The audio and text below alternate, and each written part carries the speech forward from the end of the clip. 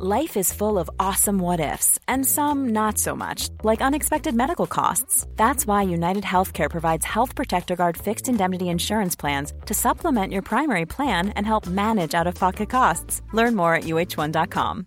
Hey, Dave. Yeah, Randy. Since we founded Bombas, we've always said our socks, underwear, and T-shirts are super soft. Any new ideas? Maybe sublimely soft. Or disgustingly cozy. Wait, what? I got it. Bombas. Absurdly comfortable essentials for yourself and for those facing homelessness. Because one purchased equals one donated. Wow, did we just write an ad? Yes. Bombas. Big comfort for everyone. Go to bombas.com/ACAST and use code ACAST for 20% off your first purchase. Everyone knows therapy is great for solving problems. But getting therapy has its own problems too. Like finding the right therapist, fitting into their schedule, and of course, the cost. Well, BetterHelp can solve those problems. It's totally online and built around your schedule. It's surprisingly affordable, too. Connect with a credentialed therapist by phone, video, or online chat, all from the comfort of your home. Visit BetterHelp.com to learn more and save 10% on your first month.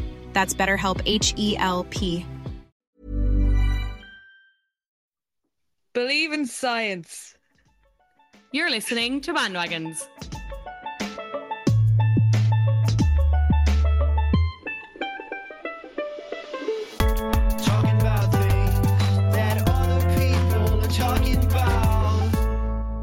Welcome back.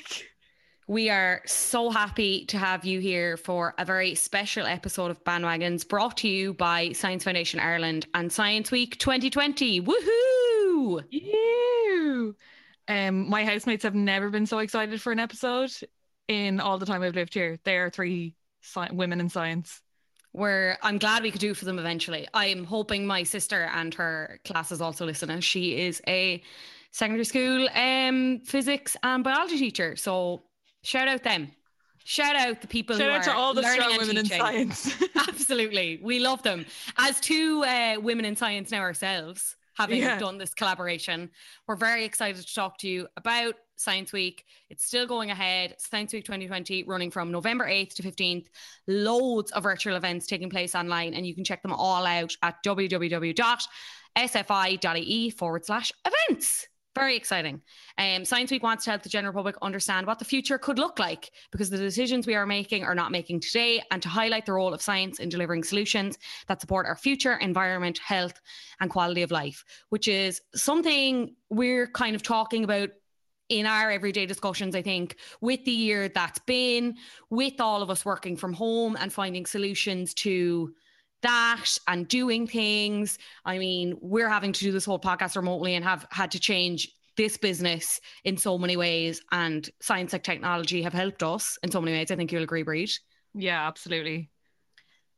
Coming to you from my new bed desk. Did I tell you about my bed desk? Tell me about your bed desk. I got basically like what looks like a dinner tray, but it's like a laptop desk that sits over my lap so I can work from bed. We have our beautiful Rode mics and our very nice laptops. Oh, might as well be together. Incredible. Yeah. The power of the internet and technology and innovation from Breed Brown herself. I think everyone would agree that 2020 has been an opportunity for us to adjust our behaviors, and it's kind of been a restart button for many to consider what choices we can make for better quality life, whether that's the work-life balance, as we've already mentioned, or just generally looking at ways that we can improve our lives through scientific solutions or technology. Science is the solution to a shared, better future. And for Science Week 2020, we are asking you, our lovely bandwagon listeners, to #believe in science and play a role in choosing our future, because you might not think it, but we all have a part to play in this and how the world changes and continues to develop. As we spoke about with our lovely guest, Professor Linda Doyle. Yeah, I really enjoyed this conversation. She had so many interesting points to make. And I think we put a lot of tough questions to her that she's not really... We were like, oh, a woman in science talked to us about this, but she really taught me a lot of things. She was well able for us, and we covered a lot of areas of concern for our Bandwagons listeners, of course, such as what is the future of our takeaway deliveries going to be like? Because we here at when can I get a spice bag via drone? Truly, truly, truly. As the people who are currently developing a spice bag, what is it? A review?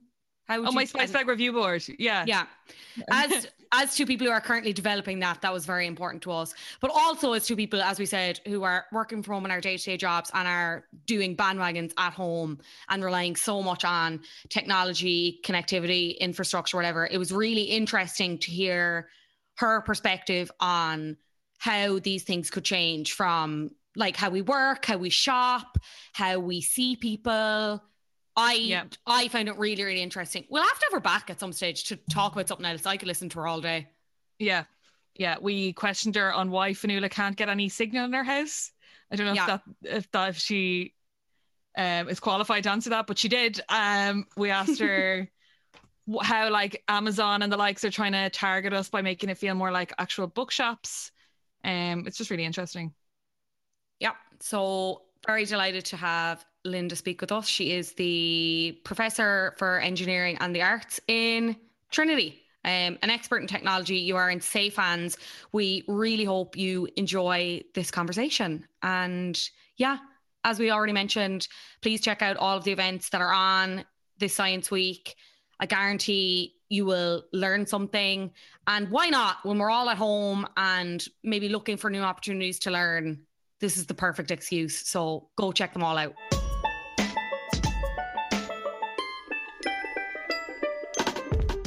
We are delighted to be joined by the lovely, the effervescent Linda Doyle, Professor of Engineering and the Arts, all the way from Trinity College Dublin. She's joining us live via Zoom. Thank you so much, Linda, for taking the time to have this conversation with us. Yeah, I'm delighted to be here. Thank you.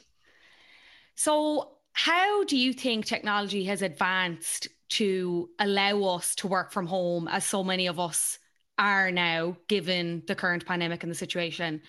And how do you see it advancing further, if that's even possible? I mean, we're so lucky with what we're able to do now. Even if you consider this podcast, we are all in our own gaffs, recording remotely. It's very good. Like, can it get better than that for people in their work environments, or are we at where we're at? So I'd say, first of all, we're not at where we can be at all. But before we even get there, just to answer the first bit of your question about how have things advanced. Well, I come from a telecommunications and networking background, and usually people often don't really think about the networks that they use. So when you're on a mobile phone or when you're talking to me now, you're actually using a network, whether it's a wired network or a wireless network. And I would have to say that there's been fantastic work done in recent years in making the networks robust and giving us the amount of bandwidth that we need and the kind of connectivity we need. And that connectivity underpins everything. So the reason you're able to work from home is because those networks exist. You're able to easily get onto those networks and you're able to connect with anyone else around the world that you need to connect with. And because the networks now, and you'll probably notice this yourself, they don't have the latency in them. You know, we're talking to each other now and there isn't big delays. And all of those improvements have really, I think, been the key thing that has allowed us to work from home. You have the likes of Zoom, obviously, which we're on now, and we had a discussion before we came on. Everyone is probably sick to the back teeth of Zoom. Yeah. I use Teams in my day-to-day job. I think it's fair to say they've all been fairly rallied out of it, whether you're working or simply trying to communicate with friends or family or whatever. How much more sophisticated do you think they can get when you consider the likes of like virtual reality and augmented reality technology? Like I have visions of them making them so sophisticated that when you're on a work call, you're going to feel like you're kind of in the actual room. Yeah. Are we going to get there? And do you think, in your opinion, will that be for the better or for the worst? So I think, broadly speaking, technology has a long way to go yet. And even though it's fantastic that we can so easily talk to each other and all of us can be in different spots, I think you'll all agree that it is kind of more exhausting being on Zoom. And I think you'll all agree, and I don't know about you, but I certainly miss that physical interaction. And you know, when you're brainstorming and you're trying to come up with new ideas, and even though I can have a great conversation with you here now, it's just not the same, I feel. Even though there's fantastic apps now where you can do shared whiteboards and you can all, do sticky notes and you can all do that virtually. There's something slightly missing from that kind of embodiment, that being there and that feeling that you're in the room. So I certainly think technology can go a good bit further in terms of that kind of immersive experience where you feel you're more there.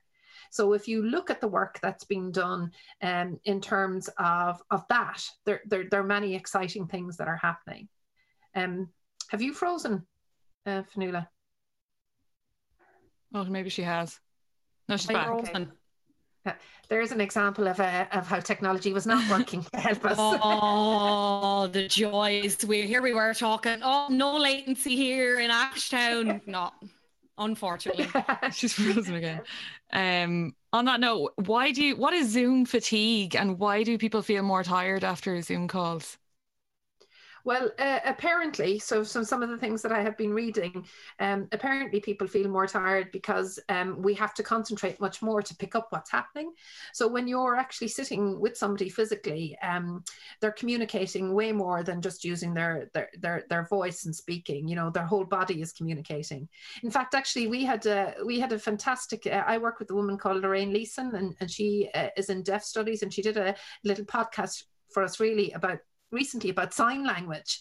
And the really funny thing about sign language, well, not funny, but one of the amazing things is when she was talking about sign language, she was explaining that how your whole body is used. You might see people on the TV sometimes and they're very, very expressive when they're using sign language. It's not just their arms that they're moving. So I think so they use their whole body to communicate. And that's like in every language you use your whole body to communicate. So when you're looking and picking up cues and understanding the mood of the room and the feel of the room, you're able to do that much more naturally when you're physically next to people. But when you're actually online like we are now, you have to concentrate really hard to try pick that up. So for example, I might be looking at you and you might be changing your gaze because you're checking something on the screen or fixing something to do with the sound. Whereas I don't know whether that's because you just lost interest in what I've said or what the situation is. And maybe it's a bit of both, but you can pick that up much more naturally and have to concentrate less when you're actually sitting in a room with somebody. But maybe actually you Fionnuala had just asked me earlier there about the technologies that exist that might be able to help things. So I suppose many people now and many of your listeners will be familiar with augmented reality and virtual reality. So I think there's a huge interest as to whether we could be more immersed in those kinds of environments. And by being more immersed, would we feel like we're more in the room and it would be easier to feel you're part of a group rather than kind of remotely connected at the end of a PC. And there's fantastic technologies that are being developed, both in terms of, creating what they call volumetric video. It's kind of 3D video where you feel that you're right there in the center of something and that you can kind of, I suppose, have a better experience, whether it's something that's to do with work or whether it's something to do with online performances, that you feel you're kind of part of it. So there's huge amounts of technology that's being developed in that context. And when that becomes more ubiquitous, and everybody is be able, has it in their own homes, the way we now have the way we now have fantastic computers or, fantastic, sorry, I'm rambling a bit there. I was just going to jump in there though and say about Billie Eilish, because Billie Eilish is doing something very similar in my very limited understanding of the technology, in terms of bringing this kind of immersive concert experience. Now, I didn't buy a ticket because I'm a cheapskate and I don't really enjoy the whole experience of watching these kind of live streams, but the way they promote it is that whatever technology and whatever cameras they're using, it's really supposed to feel like you're there as close as you can be as possible. And I kind of, as much as I kind of think that's freaky in one sense, it's also great. And a part of me, as someone who really struggles with the Zoom calls and the Zoom fatigue and the constantly being on the screen and trying to pick up the cues, I think that kind of advancement would be great. I think you're right. There's one of the spin-out companies from Trinity is called Vologram. and it kind of makes a hologram of people, and you can use that kind of holographic experience, or you can use that holographic technology to create that kind of immersive experience. You were talking there about Billie Eilish. So I agree that there are some things that sound like you think of Star Wars and the holograms there, but there's other things that's actually the kind of way that you feel immersed in things, or that people will be experienced. If you're watching a game of soccer and you can watch it from different angles and you can get a more 3D perspective of it. That's what people are really talking about, how to make that available everywhere and to everyone. So you can kind of create the data, you can create the video in the first place that gives that sense, and then you can actually manipulate your perspective and how you see it and what you're experiencing on the other end. Breed, maybe we should get on to them about doing holograms of us so we can go back to doing live shows. We can just stay in bed and just let the holograms do all the work. That's what we need to do now. But like on that note, what jobs do you see being replaced by artificial intelligence? So I suppose the quick way to answer that question is that any jobs that are very repetitive can be easily replaced. Now, the thing is that there are some very high-paid jobs that are very repetitive. I mean, there is jobs that are looking at, stocks and shares, or there's jobs to do with legal analysis of things. And in principle, they could be, once you understand the kind of patterns that people are looking for, and once you understand kind of the rules of it, they could be replaced by AI. We're all, I suppose, familiar with the fact that we're very often talking to somebody on a phone, and it's actually not a person, it's AI, or you're interacting with the kind of online sales assistant, and that's actually not a person, that's an AI machine behind it. So there's jobs all around us that are being replaced already. So quite a range of jobs, I think, can be replaced by AI. To be honest, I think the ones that won't be replaced by AI are any ones that require huge human dexterity. So I think plumbers and electricians, they're really, really safe, but perhaps some of the more bookkeeping oriented work isn't. You can see the downfall of some of those replacements, though. I don't know, just being kind of within the realm of journalism and whatever, I've seen just where jobs have been replaced there, where real people have been replaced by robots or an AI that like reads text or whatever, where they haven't where they've gotten images wrong, or there's been kind of a sense of like a racial bias or whatever, which like isn't great, which is, you're kind of wondering then, how do you progress from that? Or is it possible? Or is it just a case of, do you think that in jobs like that, and especially in journalism, those jobs are always going to exist and are always going to have to be done by like real fleshy skeleton people? So I certainly think real fleshy skeleton people are really important in lots of things. So I certainly think when it comes to insights, leadership, emotions, opinions, creativity, I am a full believer in how the human has a huge role to play. But stepping back a bit and just talking to your question about racial bias, I'm a real absolute believer in that there's no such thing as neutral design. So when you design something, you design a particular intention, or if you want to use the word bias, into it. And I think very often as an engineer or a computer scientist, you can think that everything's neutral, but it isn't. So there can be a very specific intention in it. And, so first of all, I think we are not fully equipped in the world today to fully look at the intentions and biases that exist in the first place. And secondly, if you let an algorithm run and learn, a lot of the time it'll learn the bad behaviors that we have. So this whole idea that you can have this completely neutral entity that's actually better than a human and doesn't have any implicit unconscious biases, I suppose, is just not true. More often than not, you're going to kind of experience that kind of way of behaving. And this is not new. I mean, one of the things I think that's happening is that people are talking about this hugely at the moment in the context of the AI world. But this has been going on for decades. I mean, I don't know whether you're familiar with the Shirley card and the Kodak camera. Have you ever heard of that? I don't think so. So when cameras, when you first started to take photographs, the actual chemicals on the film were developed in such a way to be better at taking photographs of light or white skin. And there was this kind of very famous card that a Kodak had. You know, it's one of those kind of cards with different blocks of color, so you kind of understand what colors things should look at. And there was this woman on it called Shirley, and I think it was called the Shirley card, and that was defined as normal. So that's your normal, you know. So there's your bias straight away, where there's an automatic definition of what normal is, and that's how normally, you know, the film is going to behave, and any deviation from that is not normal. So we're talking much more now about algorithmic bias, and people are really, really curious in the context of AI and machine learning. But those biases have always been there and always been built into systems. And we just don't necessarily always ask the right questions, or perhaps we didn't have the vocabulary to ask the right questions, or perhaps AI, you know, while it has many challenges that it's bringing us, is also finally causing us to have more of these conversations.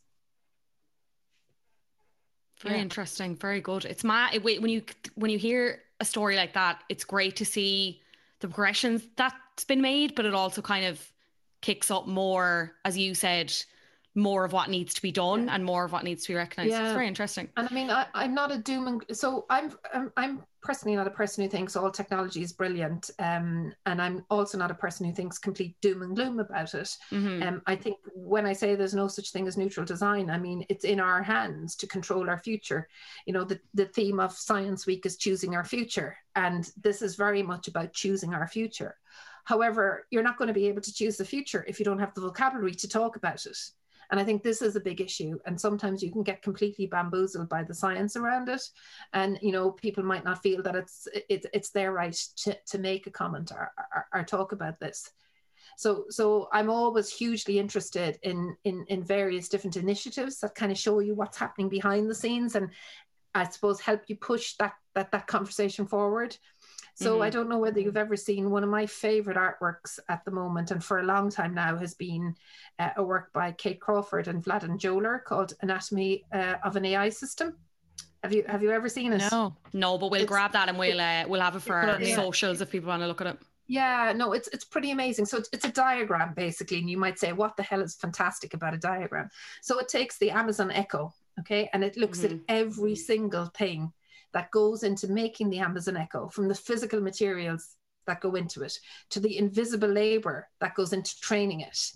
And it questions all of those. So it questions the materials in terms of how sustainable and good they are, but it also questions the invisible work that you and I do in training it up. And there's a fantastic essay that goes with this diagram. And essentially, you know, it kind of gives you a sense of all of the resources that are harnessed from around the world to be able to you know, turn on a light or answer, you know, something that you ask the Amazon Echo. So I think one of the things that does is it really, really unpacks what's behind, you know, the intelligence of the Echo, both physically, software-wise, and hidden labor-wise. And it's really, really interesting to look at that. And large scale, you know, when you think of AI a lot of the time is about harnessing resources, data, patterns, you know, in a large scale way. So I think Anatomy of an AI System is a fantastic glimpse into what's involved in that. You've actually just reminded me about some work that I did that I completely forgot about. I was just going to say, yeah. I did some like freelance work for a telecommunications company, basically where they were trying to develop this service for a smart speaker where it helped you pick a movie, and they wanted to make it as human as possible. So they had me, and they hired other people to test it, speak to it, ask certain things. They asked me what I'd want from a service like that. So for me, I'd be looking for like a movie that was 5 stars or that had a certain cast or whatever, but they just wanted to make it really conversational. So I'm definitely going to look up this artwork, because it's just brought me back to that, because it was...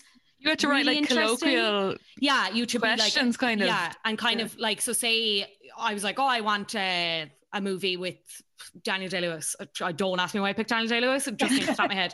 But something like that. And they'd have to be like, the smart speaker would have to be like, oh, you're into Daniel Day-Lewis. The way we would speak to a normal person, or the way you would ask someone in your everyday life, oh, hey, have you watched this movie? It's really good. And I found that really interesting. So I think people don't consider how much work goes into kind of tech like that, and to even make it as basic as it is, you know? That's absolutely true, and I think you bring up a really interesting point again about the work, other hidden work. So I was reading an article recently from an AI, it's from an AI institute. So it was the AI Now Institute. And they basically have this new report. So it's a fantastic institute, the AI Now Institute, and it looks at the impact of AI. And I'd highly recommend people Google it and look it up. But essentially, it has a report at the moment called Regulating Biometrics, Global Approaches and Open Questions. And you might think, okay, who'd want to read something called Regulating Anything?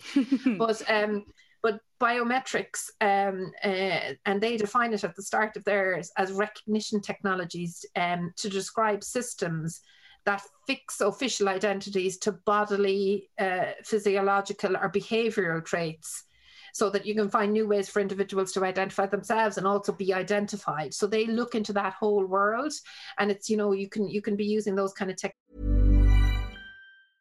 Mother's Day is around the corner. Find the perfect gift for the mom in your life with a stunning piece of jewelry from Blue Nile. From timeless pearls to dazzling gemstones, Blue Nile has something she'll adore. Need it fast? Most items can ship overnight. Plus, enjoy guaranteed free shipping and returns. Don't miss our special Mother's Day deals. Save big on the season's most beautiful trends. For a limited time, get up to 50% off by going to BlueNile.com. That's BlueNile.com. I'm Sandra, and I'm just the professional your small business was looking for. But you didn't hire me because you didn't use LinkedIn Jobs. LinkedIn has professionals you can't find anywhere else, including those who aren't actively looking for a new job, but might be open to the perfect role, like me. In a given month, over 70% of LinkedIn users don't visit other leading job sites. So if you're not looking on LinkedIn, you'll miss out on great candidates like Sandra. Start hiring professionals like a professional. Post your free job on linkedin.com/people today. Techniques in predictive policing. You could be using those techniques in health applications, where you kind of start to see from large populations, traits that you might want to to understand. So it's really, really interesting, and they're looking at how that's regulated around the world. And one of the things that stood out for me, they were talking about one company that actually sucked a huge amount of information from the net of whole loads of pictures of people. And the way, one of the ways that machines learn is that when they look at data, that data needs to be labeled. Like if they look at images, you need to say, this is an image of a cat, or this is an image of a woman, or this is an image of a girl, or whatever it is, or this is an image of a cup. So it needs to be labeled so that they can then understand, so they can learn from that. So that's one way that it learns. There's many other ways. So in this report, they point out that, a lot of the labor involved in actually physically labeling the data, looking at it and writing down what it is, happens in the global south and is completely underpaid. So you might have this very sophisticated AI system that's actually using data in a really, really clever way, and that has learned from existing data, but there could be really manual labors going on behind that data. Now, that's not always the case. There's some fantastic ways that doesn't happen, but it goes to that point of, just because something is really highly technical and really sophisticated, that it's really important for us to kind of look behind the scenes and see what actually goes into that. Likewise, it's the exact same if you buy some clothing and you want to know who made it and where was that made and where was that origin and what kind of labor went into that. You just have to do the same thing when it comes to technology and when it comes to digital things.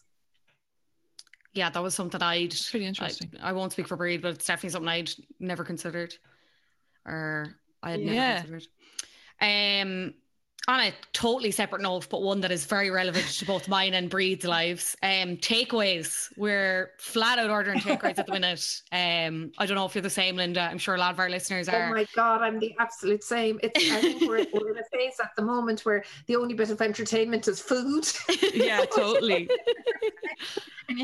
Yeah, and in fact, actually, I don't know whether you've noticed, if you're anywhere, certainly in a city, late at evening, all you can see is like Deliveroo and Uber Eats and various different delivery people going everywhere. Yeah. Delivering takeaways. They're everywhere and they're making huge hires. We've seen, I think Just Eat announced earlier they were creating like 700 new jobs, which is obviously absolutely great.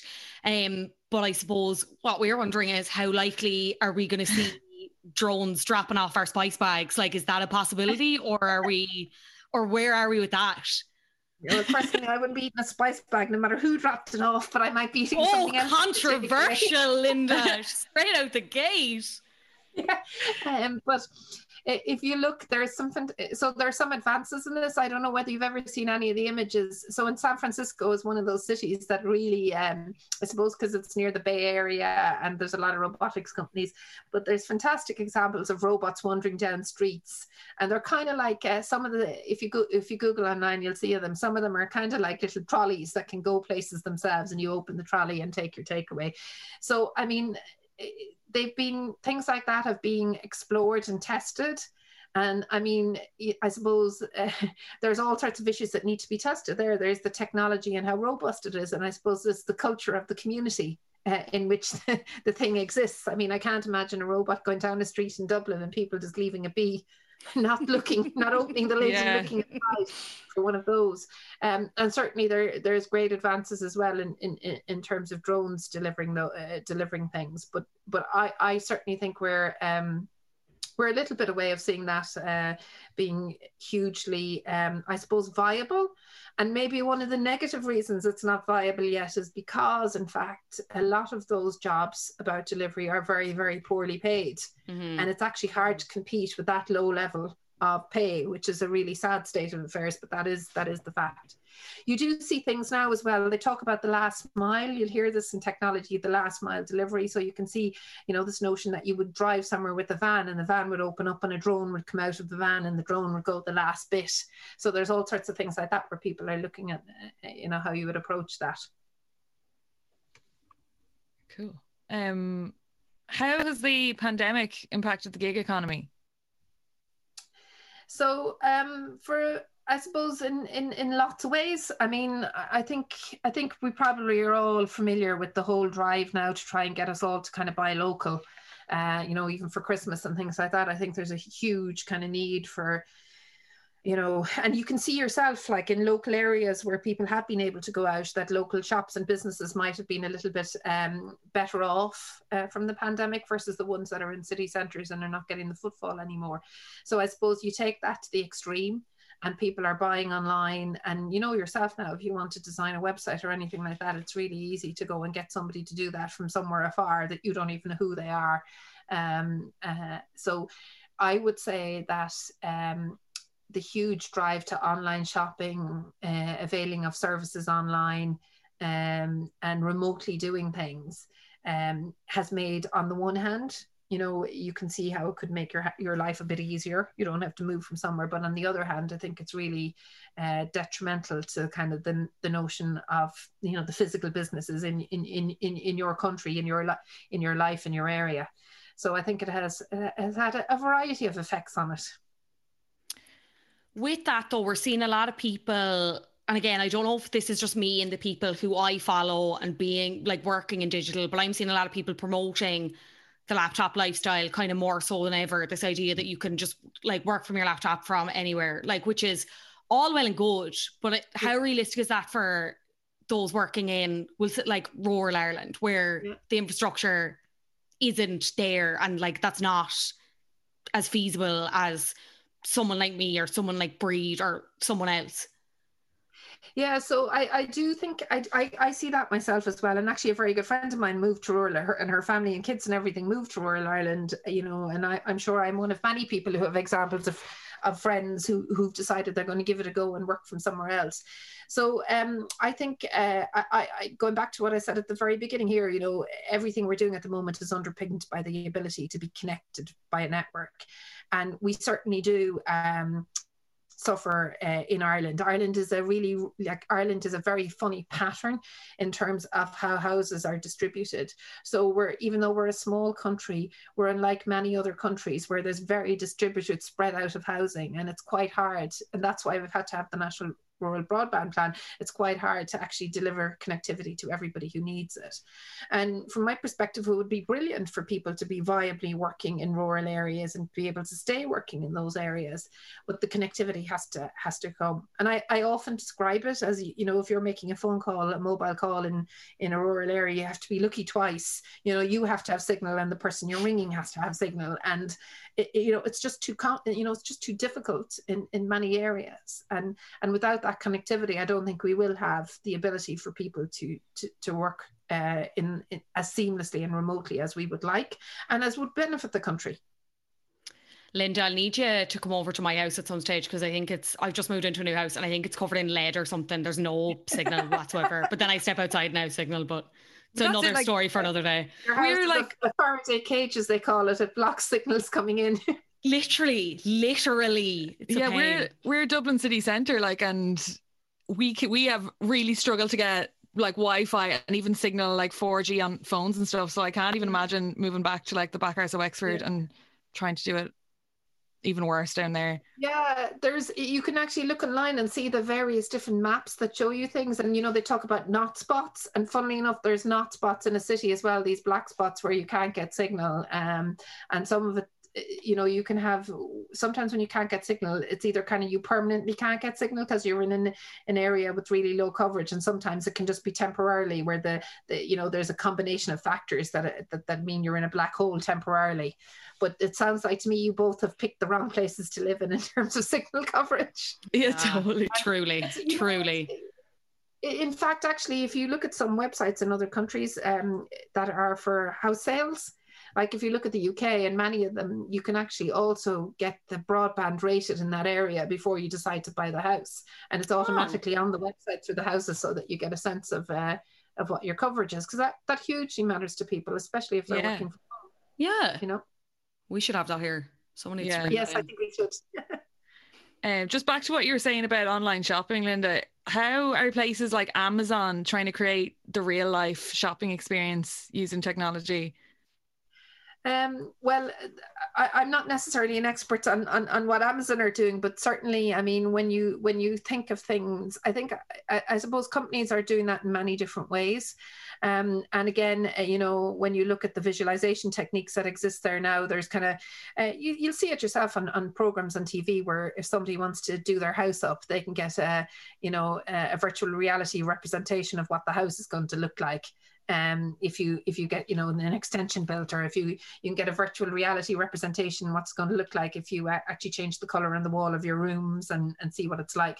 So I think a lot of companies now are trying to use that, but sometimes they also use very simple ways. You know, like with Amazon, you'll notice yourself, if you buy a book in Amazon, they'll tell you people who bought this book also bought this other book, and they're trying to recreate, like, as if you're like looking in a book shop. You know, when you're in a book shop and you might randomly look at something and then randomly go to something else later on. So you find that online entities try to create that sense of randomness and happenstance as well in suggesting other things to you.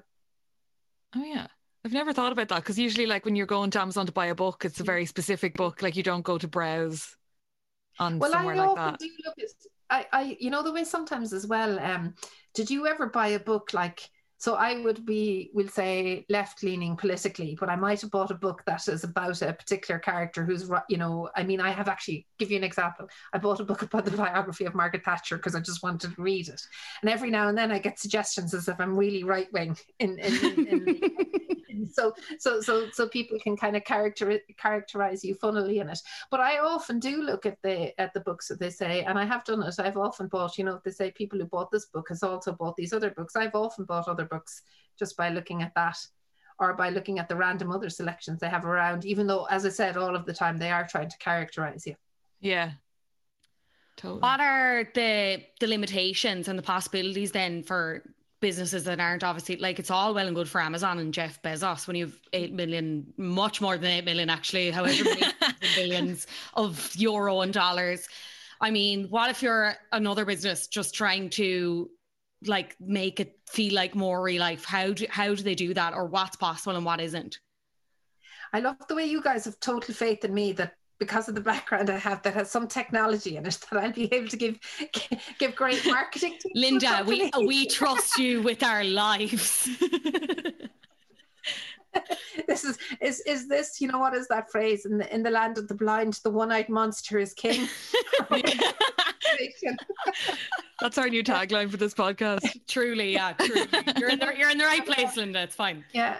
I mean, I do think now, so you see very advanced kind of marketing happening where people make use of what they call the Internet of Things, you know, where I don't know, you know, whether you're familiar with that phrase, but where you embed sensors in the world around you, and you have, you know, you have tags and things in physical items that actually allow you to connect to the internet, and you know, whether it's a QR code or whether it's something more sophisticated, that you get more information about that product. Mm-hmm. So I think there's all sorts of things like that people do, you know, that kind of, I suppose, I just give that other dimension to what they want to actually sell.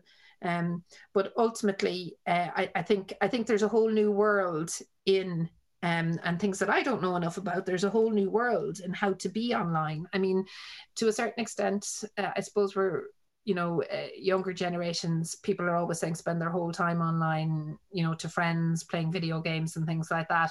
But I think what we'll probably see coming out of this is a whole load of new jobs where people understand how being online is different. So even with me talking to you guys now, I can see you because we're on Zoom, but I think people are asking themselves about, you know, what way do they come across online, like, you know, and are thinking about things differently. And even when it comes to education, just because you can record a lecture doesn't mean that lecture should be the exact same way as if somebody's physically there. You need to think differently about what that education looks like and how you involve people. It's not an automatic just kind of digitizing and putting it online the way it is. And the likewise for the same for businesses and companies. They're going to have to be thinking of many new things.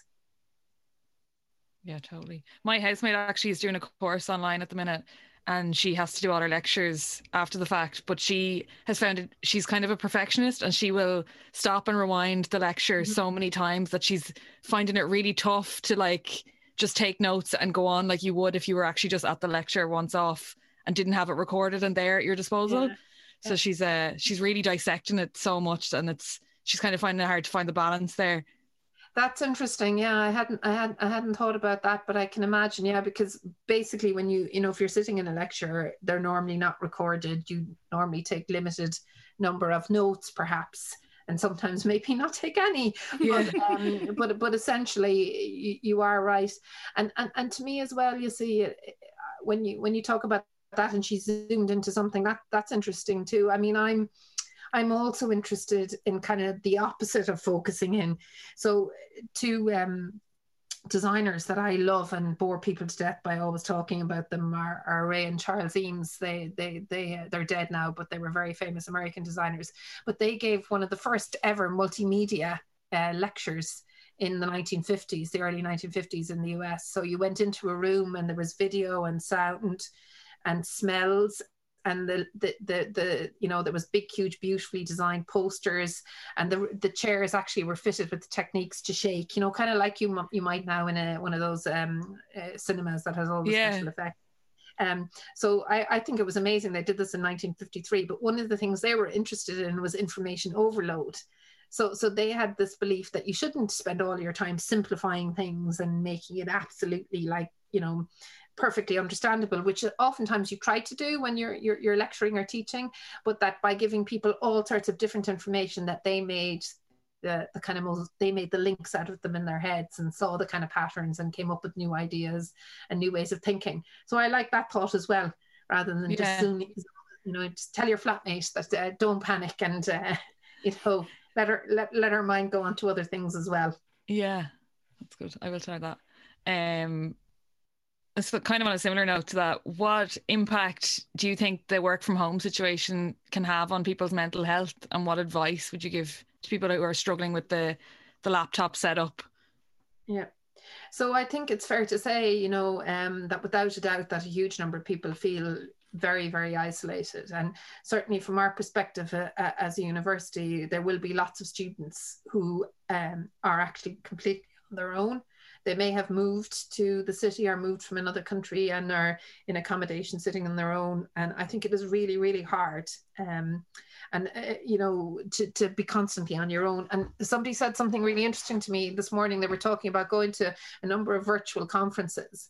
And they said to me, it was really interesting to go to the virtual conferences, but they didn't make one new friend. They only spoke to the people at the virtual conference that they'd known already, and that's fine if you know people already. But if you're new, it's very hard.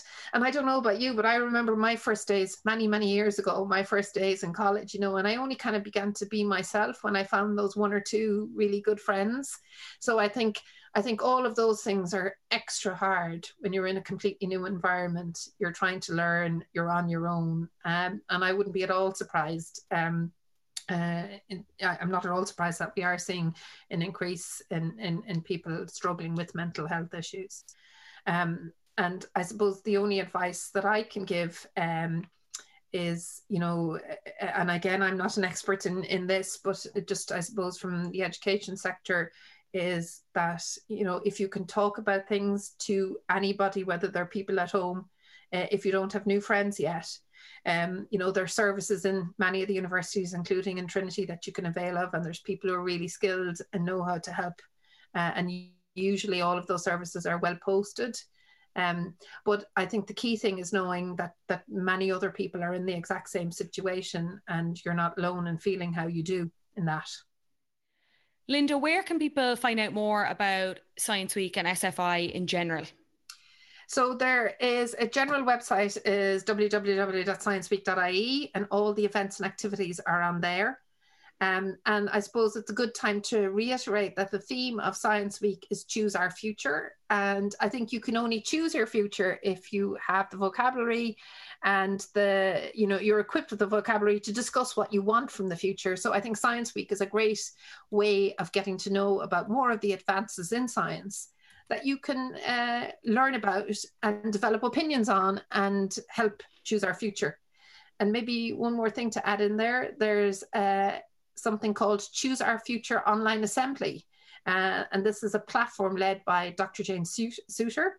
And I think Science Foundation Ireland is encouraging as many people as possible to get involved with the Choose Our Future Online Assembly, because I think it's a great way for people to be able to voice their opinion. And the Choose Our Future Online Assembly has been created by the SFI Centre for Digital Media Technology, known as ADAPT, which is actually hosted in Trinity College. Great stuff. Lots to dig into there if anyone's listening and looking to find out more, or maybe learn something new, or choose your future, as you said yourself, Linda. Mm-hmm. Linda Doyle, Professor of Engineering and the Arts from Trinity College Dublin. Thank you so much for coming on to Bandwagons this week. We really appreciate it. Thanks a million. So that was the lovely Linda Doyle. Thank you so much for making the time to speak to us. Science Week is running from the 8th to the 15th of November. And as Fionnuala said, you can get all the events online on www.sfi.ie/events. Do you want some mini bandwagons? I absolutely do want some mini bandwagons, Breed, yes. Okay, fantastic. So my wonderful sister, Hilda Brown, passed me on one of her friends' businesses from, it's a girl she goes to college with, and it's orlala_jewelry. And it's she makes unique handmade clay earrings, and I'm looking at her Instagram now. They're really gorgeous. You'd like them, Fionnuala. They're like really, I'm just minute bright. You said clay earrings, I was all in. They're so vibrant and just very, I think funky is the only word you could use to describe them. And I think she sells them on Depop, so go over to her Instagram to have a look. That's Orlala. What's her name? Orlala_jewelry. Great stuff. Next is Irish Aromatics. They are a crafted soy wax candle supplier. I think they're based in Carlingford, because the girls got them while we were up there. They got a few candles in one of the gift shops, and they're made by this company, and they're really, really nice. We're obsessed with them. So you can get them from irisharoma.com. Good stuff. Because who doesn't love a good smelly candle? And finally, Bob Oak. I actually just came across this on Instagram today, purely by chance. It's only a new up and running business, but they're making really cute Christmas cards, and it's bawogue.com. So it's BAWBOGUE. And there's really cute cards. Lovely. Great stuff. So go and support them in your Christmas shopping or your general shopping. And if you have a business or your friend has a business or even just like a little Etsy shop, please drop us a message and I will do my best to shout as many out as possible.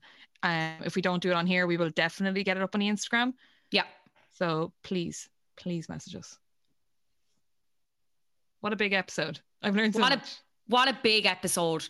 Happy Science Week 2020 from your resident science correspondents, Fionnuala and Breed. Please continue to choose your future and have these conversations and believe in science. And believe in science. And we can see what a future Ireland would look like and how science can and should support the hope we have for our collective future. I'm very excited. We have been Bandwagons Podcast. We are Bandwagons Podcast everywhere on social media. Please leave us a review. We are on Spotify if you want to follow us there for all the latest episodes. Big thanks to Collaborative Studios for producing this episode. Thank you again to Science Foundation Ireland for working with us on this. It was a really unbelievable opportunity. We really enjoyed it. We will be back next week. And we have no idea what it's going to be about. So absolutely not. That's going to be interesting. Not. Truly, truly. Bye. Goodbye.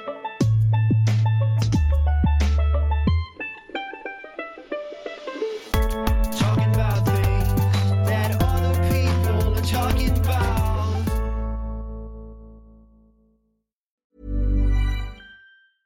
Even when we're on a budget, we still deserve nice things. Quince is a place to scoop up stunning high-end goods for 50 to 80% less than similar brands. They have buttery soft cashmere sweaters starting at $50, luxurious Italian leather bags, and so much more. Plus, Quince only works with factories that use safe, ethical, and responsible manufacturing. Get the high-end goods you'll love without the high price tag with Quince.